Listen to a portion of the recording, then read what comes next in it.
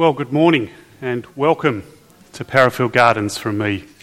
My name's Simon. I'm just an ordinary member of the congregation. I'm not one of the pastors here, but it's my privilege this morning to continue our series about being clean. But I would like to start by saying thank you to Karen. I would say that, wouldn't I? But it's thank you to Karen and the worship band for leading us in worship, and Ross for your very thoughtful prayers. I feel as though really, having had all that, we really could just stop and go from here. But even though I'm not a preacher, the spirit of the preacher must be somewhere within because I'm going to talk anyway. You knew that was coming. You knew it. I must say that thinking about being clean has really made me reflect about the issue of cleanliness and dirtiness. I mean, hey, I'm a doctor. It's my daily thing, really, to think about what's clean and what's dirty. Of course, it doesn't just stay at work. It also comes at home. And perhaps we could do that next photograph. Thank you. I'd like to show you a member of my household in his earlier years. And there he is, yes. Okay. Yep, so, most families have at least one of these. Some have more than one. We had one who was very particular, almost a little bit kind of prissy and really didn't like getting at all dirty or touching dirty things. But we also had one who, a little bit like Pigpen from the famous Charlie Brown cartoons, mud had a magnetic attraction for him.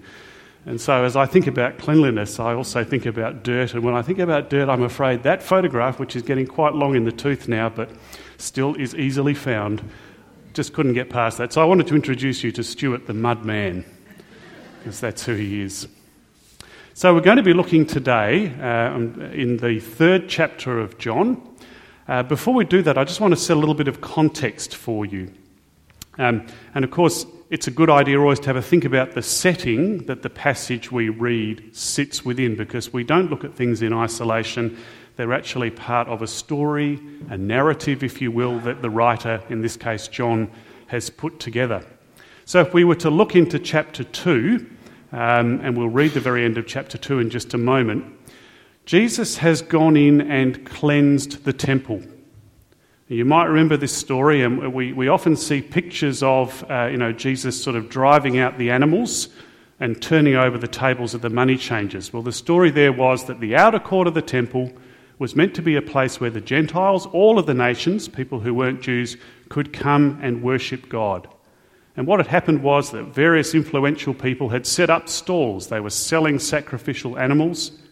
They would only take the money in a particular kind of temple coin, which of course came at a suitable exchange rate. Those of you who've been overseas know how that works when you change your money. So the whole thing, in every sense, was a racket. In a place where there should have been worship, an opportunity to actually know God, what did we find? Noise, animals making a terrible sound. I mean, the animals can't have been all that happy. I reckon some of them at least would have had an inkling as to what was coming for them. Animals make a mess, birds in cages, people changing money, just a general rush. And so Jesus goes in there and he clears them all out. Now, we like to sanitise this a bit, but if you read the version in John, the literal translation is that he made a whip of cords and he drove them all out with the animals. So it actually looks as though gentle Jesus, meek and mild, took a whip to the people who were making all that noise and ripping other people off and gave them the boot. So Jesus cleanses the temple. Now, when we think of the temple, we think of it a little bit like church. We come here to worship God. But for them, the temple was something different. The temple was, yes, a place of worship, but it was also the place where they went to get clean. That's what the animals were there for. In the Jewish system, you sacrificed an animal, its blood was spilt, and in the spilling of the blood, in the making of the offering, your sin was cleansed. So the temple wasn't just a place of worship. It's a place where people went to get clean. And Jesus saw that the place that was meant to help people get clean was dirty. It was dirty. And he cleared it out. And then Jesus performed many miracles, and we get these last couple of verses. While Jesus was in Jerusalem during the Passover festival, many believed in him as they saw the miracles performed. But Jesus did not trust himself to them because he knew them all. There was no need for anyone to tell him about them because he himself knew what was in their hearts. So we've had some pretty spectacular things happening. The dramatic cleansing of the temple, the miracles, the signs and wonders, and you could almost hear the crowd, ooh, ah, seeing all the miracles. And people were impressed by that, as they should have been. But Jesus didn't look at the externals. Jesus knew people's hearts, and he didn't give himself or open himself to them just yet, because he knew that they were still looking at externals. So it's with that in mind that we now come to our main reading from John chapter 3. Thanks, Andrew. There was a Jewish leader named Nicodemus who belonged to the party of the Pharisees. And one night he went to Jesus and said to him, "Rabbi," which means teacher, "we know that you are a teacher sent by God. No one could perform the miracles that you are doing unless God were with him." Jesus answered, "I am telling you the truth. No one can see the kingdom of God without being born again." Does it strike you that's actually not quite a direct and obvious response? "How can a man be born again?" Nicodemus asked. "He certainly cannot enter his mother's womb and be born a second time." "I am telling you the truth," replied Jesus, "that no one can enter the kingdom of God without being born of water and the Spirit. A person is born physically of human parents, but is born spiritually of the Spirit. Do not be surprised because I tell you that you must all be born again. The wind blows wherever it wishes," and we hear it out there today, don't we? "You hear the sound that it makes, but you do not know where it comes from or where it is going. It is like that with everyone who is born of the Spirit." I'd like to just read you a different translation. You can just hear this one rather than necessarily being able to read it. This is from an English translation. It's called the Street Bible. And because I saw that at least a bit earlier there were some hip young people here, I thought maybe they would appreciate this. So I just take this in to give you a slightly different take on this same passage, and it's entitled Two Birthdays. "But not all of the religious leaders were paid-up members of the Tut-Tut Club. One guy, Nicodemus, corners Jesus late one night. 'Coach,' he says, 'it's obvious from the miracles that God's backing you up, that he sent you to teach us stuff about God's world.' Jesus comes straight back. 'No one in this world gets to see God's world unless he's redelivered,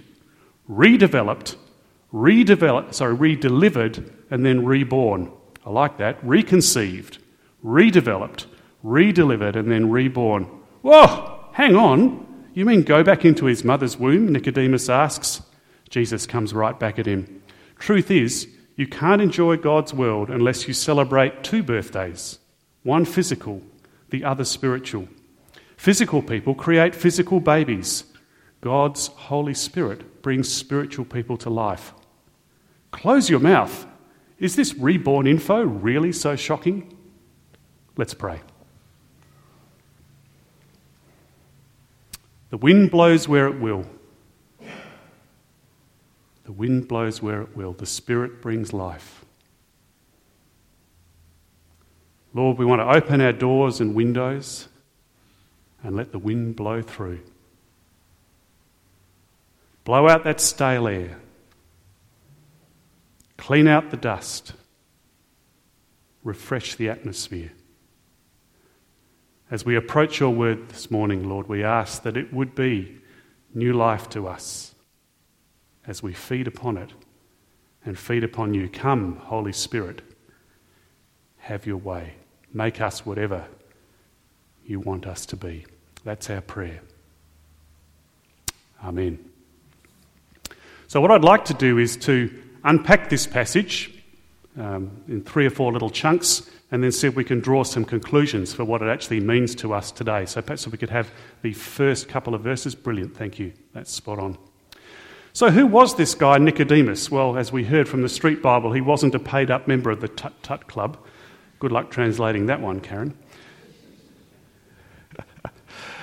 But he was, from other accounts in Scripture and for what we know about the Pharisees, he would have been a rich man. He would have been a person of some influence. It actually says in the Greek that he was an archon. It's kind of the same word we get archbishop from. So he was actually a leader of this party, and he was a Pharisee. And you'll recall that the Pharisees were very, very keen to please God in every respect of their lives. And hey, what have we got to argue about with that? But their approach was to try and have a law or a code for every conceivable situation. So the 623 odd laws, depending on how you want to count them, that exist within the Old Testament weren't enough, because perhaps there were some situations that weren't specifically covered. So the teachers, the scribes and the Pharisees spent their time thinking through every possible permutation that we might meet in life and coming up with a ruling, because of course then we didn't have to think about it. If we knew it, we could just do it. So that was their approach, that was their practice, to be really details people who had a rule or a law for every possible situation. And yet obviously that wasn't satisfying to Nicodemus. We could have said in a worldly sense, in the community of his day, Nicodemus had everything he could want. He was a leader of one of the most prestigious parties. He was, by all accounts, a rich man. And yet, he came to see Jesus. He came after... No, not yet, thanks, Andrew, sorry. He came in after dark, and we could speculate as to why that was. It's quite likely that he did that simply to be discreet and not to draw attention. Maybe it would have been the rough equivalent of, Clive Palmer sneaking in to have a word to Scott Morrison late at night. He didn't want the press to know about it. Difficult to know. But he came at night, and maybe there were just less distractions because the crowds weren't there. But it would appear as though there was something in him that said, what I've got isn't enough. What I've got is not working. This guy's got something. I need to speak with him. So the man who appeared to have it all knew in his heart that it wasn't enough and came to see Jesus. And just like the people that we read about at the end of chapter 2, it would appear that Nicodemus, at least initially, was focusing on the external things. So there's his opening line: no one could perform the miracles you are doing unless God were with him. Thank you, Andrew.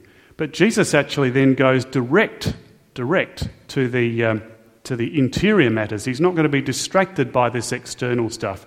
He knows what's going on in Nicodemus' heart, and he says to him, I'm telling you the truth. No one can see the kingdom of God without being born again. So what does it mean to be born again? It's a phrase that we hear a bit in church. I think it probably broke out into the general community back in the 70s. Jimmy Carter, who was a US president, was famously born again. People in some communities would even lampoon or mock people for that. But Jesus uses that term, born again. What does it mean? Well, there are a number of different ways of translating this because there are different shades of meaning. You could say born anew, you could say born again. The original word has three possible interpretations, and I think all of these are valid, so it's worth thinking about all three of them. So firstly, to be born anew, to be born again, means to start again from the beginning. It means a complete and utter rebirth. It means something radical. It means going back to the very beginning and starting again. Secondly, it has the obvious meaning. It means to be born a second time. And in that street Bible, they talked about celebrating 2 birthdays. Thirdly, and literally, the word means from above. So it actually implies a rebirth coming from God. And I think Jesus intended all three of those to be understood by Nicodemus. It's a complete and radical rebirth, it's a second birth, and it actually comes from God. Nicodemus, of course, who seems to be a guy who's very literal, takes the literal option.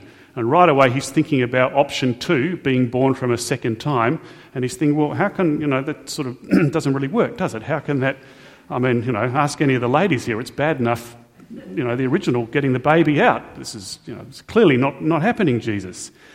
I do find it interesting that Nicodemus doesn't for one moment question the desirability or the need for being born again.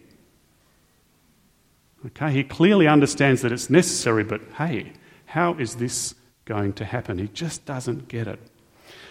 I think at this point, because he actually says it a little bit later in the passage that we have just a little bit further on than what we read, I think at this point Jesus is probably thinking to himself, Nicodemus really should know better.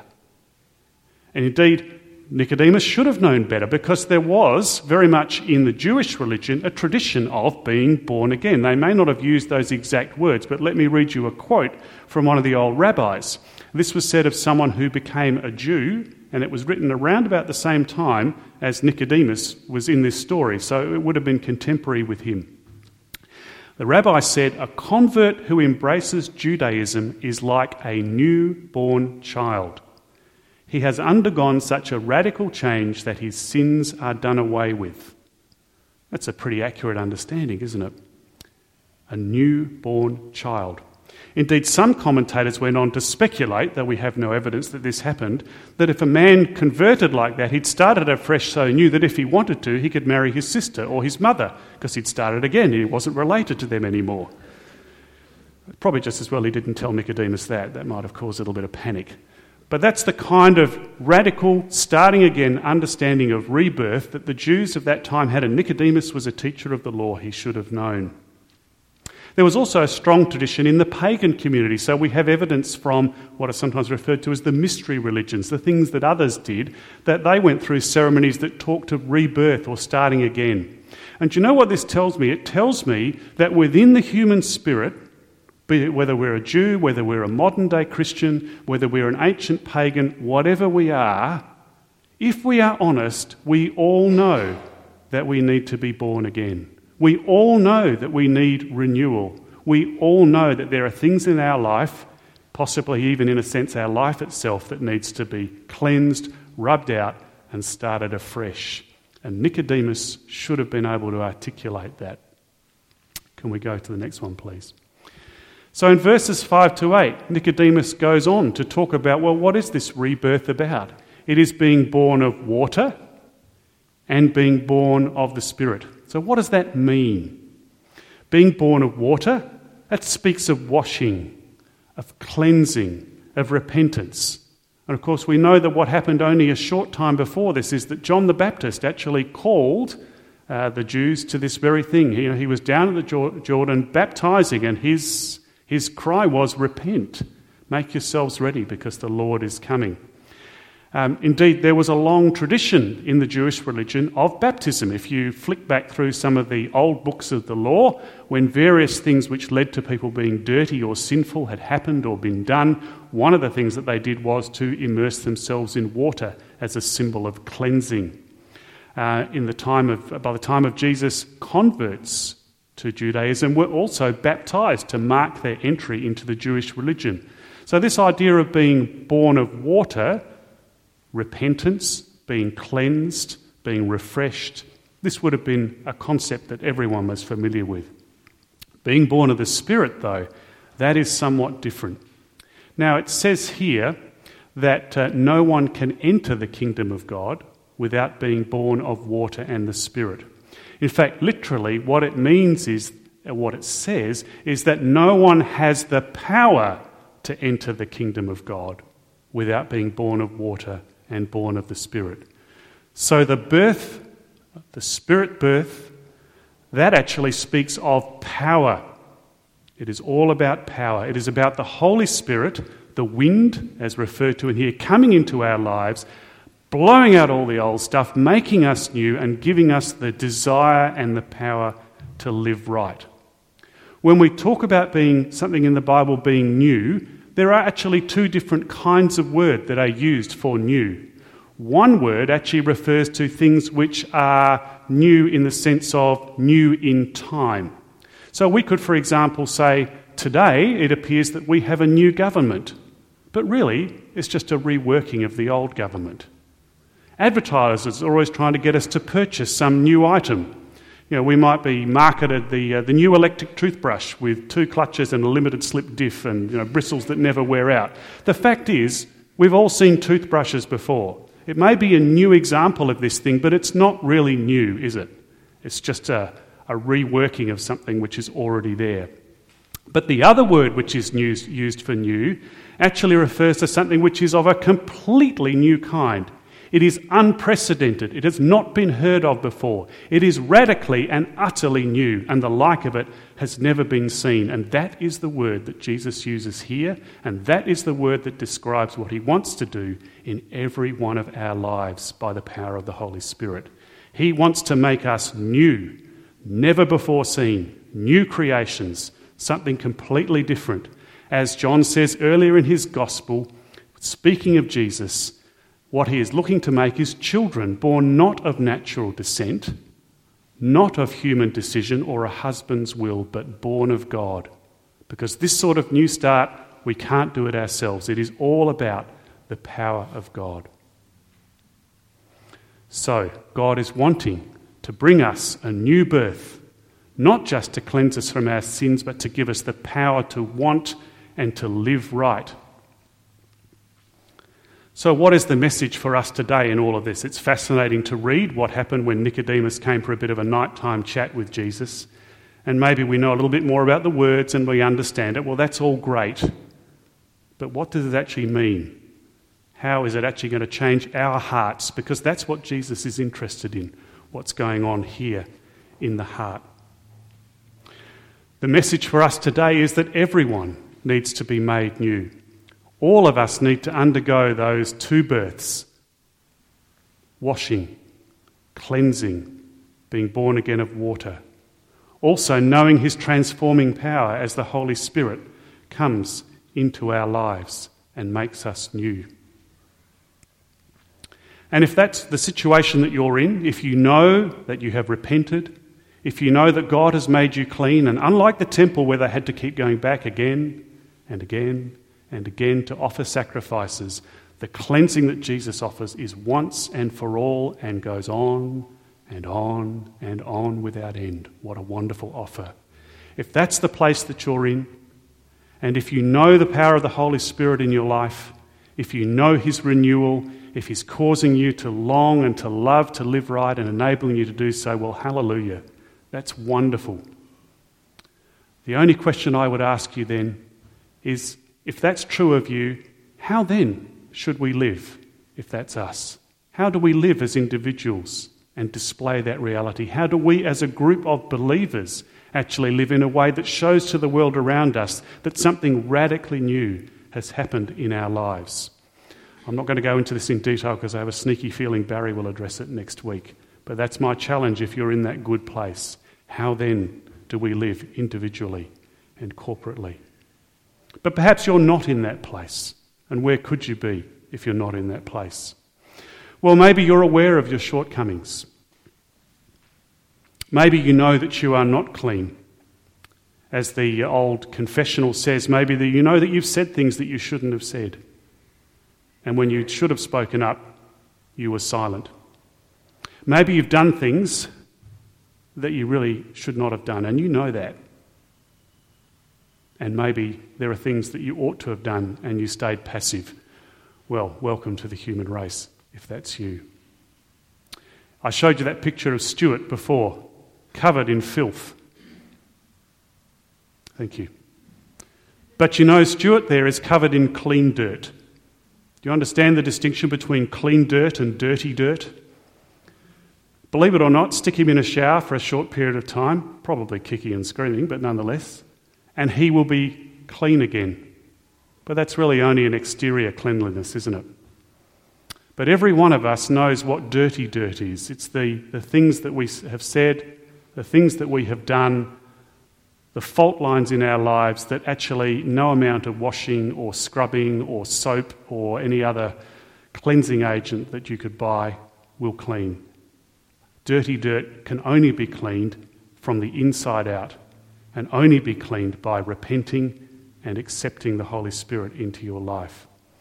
So if you're in that place of not having been cleaned out, if like every one of us, you're aware of your sin and it needs to be dealt with, then Jesus says, repent, change your thinking, admit, yes, that you are dirty, acknowledge it, and come to me and be made clean.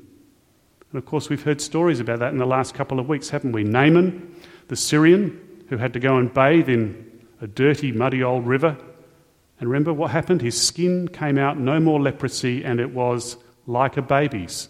Little hint of new birth there again, isn't there? And look at David. David, the man after God's own heart, who broke the majority of the commandments pretty much all in the one go. And yet he repented. And God was able to use him and make him new.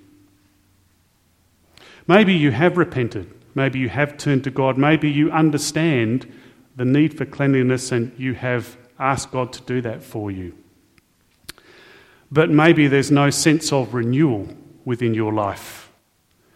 Maybe you feel as though you don't have the power to live right, to live joyfully. Maybe you've been a little bit focused on, a bit like Nicodemus, getting all the rules right and ticking all the boxes, but in your heart you know that you need more than the law. What you need is life. Well, it's a good start if you've repented and acknowledged your sin and asked God to make you clean. But being cleansed is not enough. In a different context, in Luke chapter 11, Jesus actually warns someone that if there's a big sweep out and all the evil stuff is got rid of and then the house is left empty, look out, because something even worse may come in. So not only do we need to be made clean and refreshed, but actually we need the power of the Spirit in our lives. God offers us a heart transplant. And let's go to the Ezekiel passage at the end. God offers us a heart transplant. He's speaking to the exiles, those who their descendants and some of them themselves had sinned, and God had said, okay, if you do that, you can't stay in my land, you'll have to go. To these people who felt hopeless, who were aware of their sin, through the prophet Ezekiel, God says, I will sprinkle clean water on you, and you will be clean. I will cleanse you from all your impurities and from all your idols. I will give you a new heart and put a new spirit in you. I will remove from you your heart of stone and give you a heart of flesh. And I will put my spirit in you and move you to follow my decrees and be careful to keep my laws. Then you will live in the land that I gave your ancestors. You will be my people, and I will be your God. Now, I'm just a GP. I don't get to do a lot of heart surgery. But I'll tell you what I have seen. As a student, I spent time in the pathology lab. I've seen what a diseased heart looks like. I've seen the sad, tired-looking, calcified hearts, scarred, that just couldn't cut it anymore. I've also seen my patients having scans of their hearts and watched them just barely struggling to keep up. Some of you people, even within this congregation, know what it is to need a little bit of an extra heart starter. There's at least one or two people sitting in here who've had a pacemaker put in. There's the analogy that we've got, that we actually need a new heart, a fresh infusion of energy, a restart. God offers us a heart transplant, which, as Barry pointed out last week, we can't do ourselves. There's a very real sense in which God is not offering us a new start in life, as good as that might seem. He is offering us a new life to start with. I'll say that again. He's not offering us a new start in life. By this heart transplant, he is offering us a new life to start with. So if you want to know not just a complete and thorough cleansing, but also be supercharged, like a little bit like the Energizer Bunny in those old ads, with the desire to live right, and not just the desire, but also the power to do so joyfully, then that is exactly what Jesus is talking about and offering today. So God says to us this morning through this passage, if you're dirty, come to me and be clean. Do you lack power? Is your heart old and tired? Come to me and I will give you a new heart, no longer a heart of stone, but a tender, responsive heart of flesh that joys to live right and to please God. That is the offer that Jesus sets before each one of us this morning. How will we respond? Thanks, Karen.